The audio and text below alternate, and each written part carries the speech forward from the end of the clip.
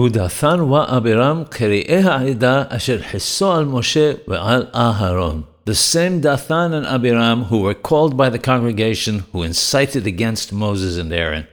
The Orah Hayim asks why the Torah had to mention Dathan and Abiram here again after it had already spoken about them in Parashat Qorah. He answers that the reason is because they were the ones who caused Korah's rebellion. By saying that they incited against Moses and Aaron as well as God, the Torah is making known to all the names of the evil people who caused the rebellion.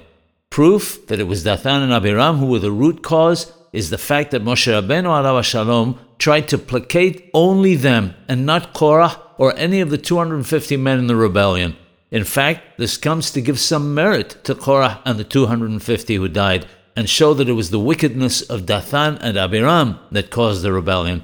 This is a very powerful lesson for all of us. We see how a few bad apples can incite a multitude of people. We must be very careful whom we associate with and distance ourselves to the maximum from the wicked.